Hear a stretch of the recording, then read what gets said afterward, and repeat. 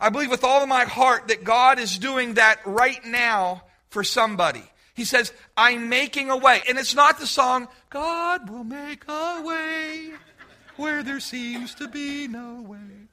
He works in ways we cannot see. It's not that song. I thought about that song, but that's not what God's saying today. He's not going to make a way. I'm telling you right now, He's already made a way. It's being done. It's accomplished already for you and I. It's not something in the future. You need to get this in your heart.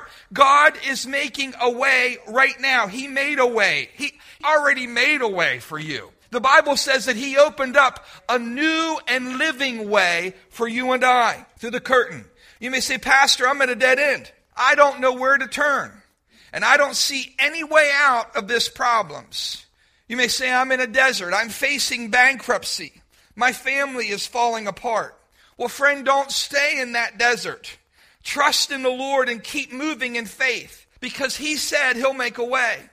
Author George MacDonald writes this. He says, I think faith can never have a greater victory than it will trust even in the midst of darkness and doubt and temptation.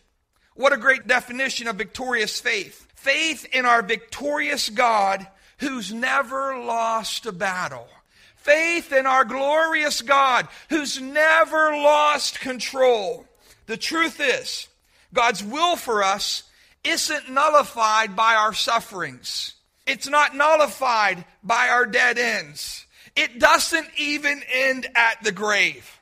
Our hope rests in the promises that our lives will stretch far beyond these few moments on earth into an eternity of heavenly joy and satisfaction. Proverbs 4:18 says this. It says that the path of the righteous is like the morning sun, shining ever brighter till the full light of day. Listen to me. There's one day when you will stand in the light of eternity, and you'll be able to look back and see the big picture. You'll see God's purposes behind the specific path that He chose for you. Have you ever had those times when you were kind of mad at somebody, maybe mad at your family member, or mad at your boss, or mad at your spouse, or mad at God because of the things that they were doing and you wanted them to do it a certain way? Then you came to a point where you could look back and you could see, oh, that's why you did it that way. And you feel almost embarrassed or ashamed to even say anything. Maybe you were going to speak up and give somebody a piece of your mind. And you didn't, and you found out that they had a bigger plan than what you could see. They were doing something much better for you than what you understood. And that's the way God is. There's a time in which we'll stand back and we'll see the path that God has chosen for us. You don't have that luxury today. Do you hear me? You don't have that luxury to be able to see the whole big picture. So by faith, we follow the directives of Proverbs chapter 3 when it says, trust in the Lord with all your heart, and lean not on your own understanding. In all your ways submit to Him, and He will make your path straight. If you don't get anything else, I want you to get this. Will His word be enough for you? Will His promise to you leave you satisfied? If God says, I'm making a way, will you love Him and trust Him enough that you believe His character more than you believe the experiences you see with your eyes? Because if not, what I see, my experience, becomes my God. Because what I see is bigger and more trustworthy than the Word of God. I don't want to ever let that happen. I want to be able to say with God, because that's what He's looking for. He's looking for someone who will simply believe His promises. That's why He was able to entrust Abraham. The Bible says that Abraham believed God and it was credited to him as righteousness. And so when God gives you a promise, will you just be satisfied with that, knowing that you can take Him at His word? That when He says it, that you're just like, well, God said it. That ends it. That does it. It's done. It's finished. I know I'm going to see it come to pass. I have full assurance of that. Isaiah 43 for me has always been a very special portion of Scripture. It goes back to some of the Scriptures that my mom spoke to me even as a child. Isaiah 43 says that, starting at earlier in verse 1, it says, but now this is what the Lord says. He He who created you, O Jacob, he who formed you, O Israel, fear not, for I have redeemed you. I have summoned you, or I have called you by name. You are mine. That was the verse that my mom always spoke over me. Fear not. The Lord said, because I have called you by name, you are mine. Now listen to what he says. When you pass through the waters, I'll be with you. And when you pass through the rivers, they will not sweep over you. When you walk through the fire, you'll not be burned. The flames will not set you ablaze. For I am the Lord your God, the Holy One of Israel, your Savior. I gave Egypt for your ransom, Cush and Seba in your stead. Since you are precious and honored in my sight, and because I love you, I will give men in exchange for you, and people in exchange for your life. Do not be afraid, for I am with you. I will bring your children from the east and gather them from the west. I will say to the north, give them up, and to the south, do not hold them back. Bring my sons from afar and my daughters from the end of the earth. Everyone who is called by my name, who I created for my glory, whom I formed and made. Now I want you to notice some of the things that God says about his chosen people, Israel. These same truths apply to us who are adopted into his family under the new covenant.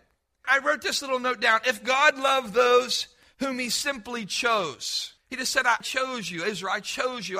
I loved you. I just chose you. I want you to think about the investment that he had in us whenever he sent his son Jesus to die upon the cross for us. I might like you and I might choose you. I like that Dan. That Dan's a good guy. But if my son died so that Dan would live, I would have a very big vested purpose in his life. I would want him to be successful. I want him to be prospered. If my son gave his life so that Dan could live, I would want the best in the world for him. There would be a deep investment. And that's how God feels about you and I. You see, he's redeemed you. This is what the Bible says. It says that he created you, that he formed you, that he has redeemed you, that he has called you by name. He said, you are mine. He says that he'll be with you when you pass through the waters and through the fire, and neither the water nor the fire will harm you. God identifies himself in an intimate and personal way as the Lord your God. He's the Lord your God. He's the Holy One of Israel. He identifies himself as your Savior. He says that you are precious and that you are honored in his sight. And because he loves you, he will give men in exchange for you. Wait a minute, Lord, why would you do that? That's what he said. He said, I'll give men in exchange for you and people in your stead. He says, don't be afraid because he's with you. He promises restoration, the bringing back of Israel's sons and daughters. And he says this, he says that you were created for his glory. As he's speaking this over Israel, he speaks those very same words over you and over me. We were created for his glory. Titus chapter 3 says, but when the kindness and love of God our Savior appeared, he saved us not because of righteous things we had done, but because of his mercy. Why is God making a way for you? Because of his mercy. Because he is good. I wish across this sanctuary that you just take 15 seconds and just tell him how good he is. You see, because he's the one who created you. He's the one who chose you. He's redeemed you. He's good. He forgave you. He's protected you. He's promoted you. He's provided for you. He's healed for you. He is good and he deserves our praise and our thanks. He deserves us to trust in him. Now verse 15, he says, I'm the Lord.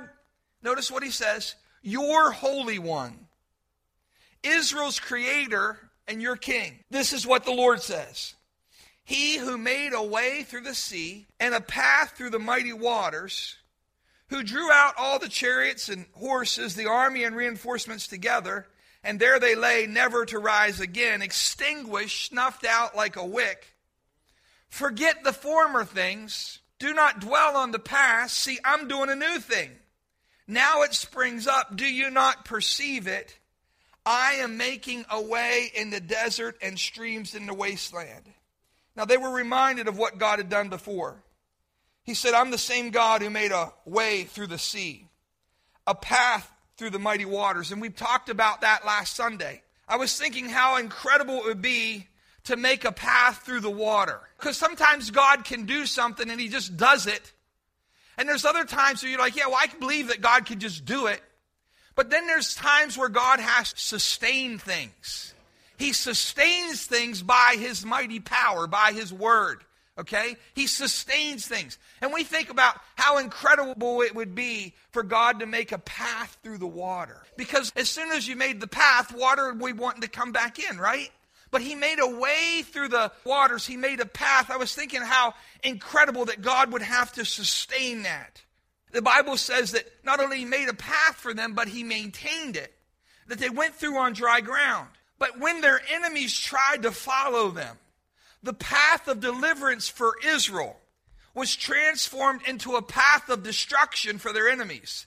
It was the same path. For some it led to life. For their enemies it led to death. God said, I'm going to make a way for you, and it's going to provide a way of escape for you. When you go through it, I'm going to use it again. That same path that I made as a way of deliverance for you is going to be the way I'm going to destroy your enemies who stand against you. Isn't that an incredible thing? What a glorious God we serve. He can make a way through the desert, and he can cause streams to rise through the wilderness and streams to rise in the desert. Living in New Holland, we don't think about that. We think it's a big deal. Around here, if you drive for 5 miles and don't see a gas station, we're like, what? There's no gas station around here. We're talking hundreds of miles through the desert with nothing to drink. If you've ever been out west, you got to fill up your gas tank, and you got to make sure that your tank is full when you travel in certain areas, and you're riding in a car with air conditioning at maybe 85 miles an hour. I don't know. You're driving down the highway. We think it's a big deal to travel across a state in an air-conditioned car that's full of gas. God said, I'm making a way through things. The desert was an impossibility. How would we ever get through this? And God says he's making a way for them. He can split the sea. The God that we serve who's making a way can move the mountain or any barrier that stands before you and allow you to walk through on dry ground. The God that we serve can conquer any giant. He can close the mouth of lions. He can open prison doors. The God that we serve, he routinely multiplies the loaves and the fishes to feed his people. With food left over, he will walk with you in the midst of the fire. He's the God who not only heals the sick, but he anoints you. And he says, I give you the same power that rested upon me, dwells inside of me. And greater things than these shall you do if I go to the Father. Not only can he heal the sick, he says he's put an anointing upon your life that you'll do greater things than you've seen Jesus do. He raised the dead. He can speak to the storms, to the winds and the waves. The disciples wondered, who is this person that even the winds and the waves obey him? Friend, he is the God of miracles and he never changes. He's the same yesterday, today, and forever. And he's fighting for you today. Look to the person next to you and say, he's fighting for me today. God is on your side, friend. I want you to hear that. God is on your side. God is for you. God is supporting you. He's upholding you by his power, by his mighty hand. I don't know who this is. Someone here is dealing with some enemies. I don't usually talk about enemies. I just don't. But the Bible says in Proverbs 16:7, when a man's ways are pleasing to the Lord, he makes even his enemies live at peace with him. Deuteronomy 28:7 says, the Lord will grant that the enemies who rise up against you will be defeated before you. They will come at you from one direction, but flee from you in 7. God will either cause them to be at peace with you, he will cause them to flee from you, or he'll just wipe them out. Really, it's a matter of what their attitude is. There's some people you're fighting some battles. The Lord wants you to hear He's making a way for you. Think about enemies. Well, why would I have enemies? Who would have enemies? What did I do to cause enemies? There's sometimes that Satan influences people to rise up against the man or the woman of God. They just come against you for no reason. You haven't done anything. You don't deserve it. But God says to you that if they come against you, that He will either make them be at peace with you, that He will cause them to flee from you in 7 directions, or He'll do like He did here in Exodus, and He'll just wipe them out, and you'll not see them again. A lot of pastors could tell you some stories of how God has delivered them. A lot of folks who are in ministry, we've had a wonderful time. But I'm going to tell you what, I don't ever want to do anything to a man or a woman of God. Someone who has God's anointing on their life, that's you and me. All of us have God's anointing on our lives. But God says He'll fight for you. He says He'll defend you. Today He's just saying to you, He'll make a way for you. There's some more we want to get into here just quickly. After recounting the amazing deliverance that God had provided for Israel, what's the next verse say? Let's go back there. This is what the Lord says. He who made a way through the sea, a path through the mighty waters, who drew out the horses and chariots, the army, the reinforcements together, and they lay there, never to rise again, extinguished, snuffed out like a wick. That's what God does to the enemies of God. He snuffed them out like a wick. He says, forget the former things, do not dwell on the past. Wait a minute. I always thought whenever He said forget the former things, that He meant all of our mistakes. I thought He meant all the times we screwed up. I thought He meant forget, you didn't do as good last time. You had a setback, you had a failure. That's not what He's saying to forget. If you look the verse right before, He is talking about a glorious victory that God brought to them. They walked through on dry ground. It was an impossible situation. God destroyed their enemies. It was totally impossible, and God brought a glorious victory to them. And then God says to them, as soon as He reminds them about it, then He says to them, now forget about that. Do you see that? I had never seen that before. I always thought He meant forget about your failures, forget about your mistakes, forget about the times you didn't follow through. That's not what He's saying. If you look right back, He tells them about the great victories that they had, and He says forget about it. Why? Because I'm doing something new in your life. Oh man, somebody ought to get excited about that. Listen to me. The best victory God ever brought in your life, He says to you, forget about it. What? The greatest thing we could tell our grandchildren and our great-grandchildren, we could just stand back, and every time we think about it, tears could run down our face when we think about how God provided and how He broke through. And He says to you, forget about it. What? I'm telling you, that's what He said right there in the scripture. If you don't believe me, look back at it. I was thinking back to the early days of the church here when we came. I was thinking how God provided for us. I remember when we had 38 people on a Sunday morning, I was like, oh, honey, I don't know. I think we're in revival. Oh, glory. I wanted to speak in tongues. Honey, we hit 38 today. Oh, praise the Lord. It was a great day. Can I tell you, 38 people was a great day. Can I tell you, being able to pay the mortgage some weeks, being able to get a paycheck, it was a good day. Oh, thank you, Jesus. We'd look at the attendance in the offering, and we'd say, oh, thank you, Jesus. We can pay the electric bill. Our church, I told you this before, our church was the BYOTP church. Bring your own toilet paper. And if someone didn't bring it, we didn't have it. I'm just telling you the truth. We were BYOTP. Thank God for Shirley. Shirley would pick up toilet paper and bring and make sure that there was toilet paper in the church. I'm not being funny. I praise God for the toilet paper.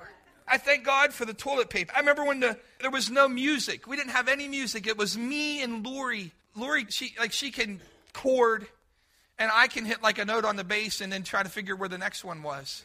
We had no music. People don't want to go to church where there's no music. We didn't hardly have any kids. There was no nursery. I remember whenever we started to be able to have some of those things. I remember the roof leaking all the time. I don't know how we're ever going to. Frank, I was thinking about you the other day. The very first project we did here, Frank came, and where Karen's office is, Frank put a window in there. The whole building, listen to me, you were walking in darkness when you'd walk down the hall. The doors to the bathroom were solid. There was not a window in that side of the building. And so you were just literally walking in darkness. Those who walking in darkness, whenever Frank put that window in, it was, we've seen a great light. It was amazing. It was one window. Frank took a Saturday and came and did that. And I remember thanking God so much for that one window. I look back and see how God has provided for his church. I'm saying, thank you, Lord. Thank you, we got Pastor Joe. Thank you, we got Jacinda. Thank you, we got Crystal. I did the bulletin. The bulletin wasn't that good. We had a junky copier. I remember when we got a copier, actually. And, you just stop and thank God. Oh, God, it's a miracle. We got to use copier. Oh, thank you, Jesus. We got to use this. Oh, thank you, Jesus. It's okay to look back. But I declare to you today that God says to you, quit looking back. Forget about those things that were miracles in your past, because he says, I'm doing a new thing. I'm doing something new in your life. Now, notice what he says. He says, now it springs up. Do you not perceive it? I'm making a way in the desert and streams in the wasteland. The thing that God is going to do now will outshine what he did in the past, to the point that it'll be forgotten in comparison. But Lord, the BYOTP days, those were good days. Can I say this to you? That God is making a way for you right now. Right now. I'm not even going to pray for you. I've told you the word of God. God said he's making a way for you now. So why don't you guys just go? God bless you. We're done.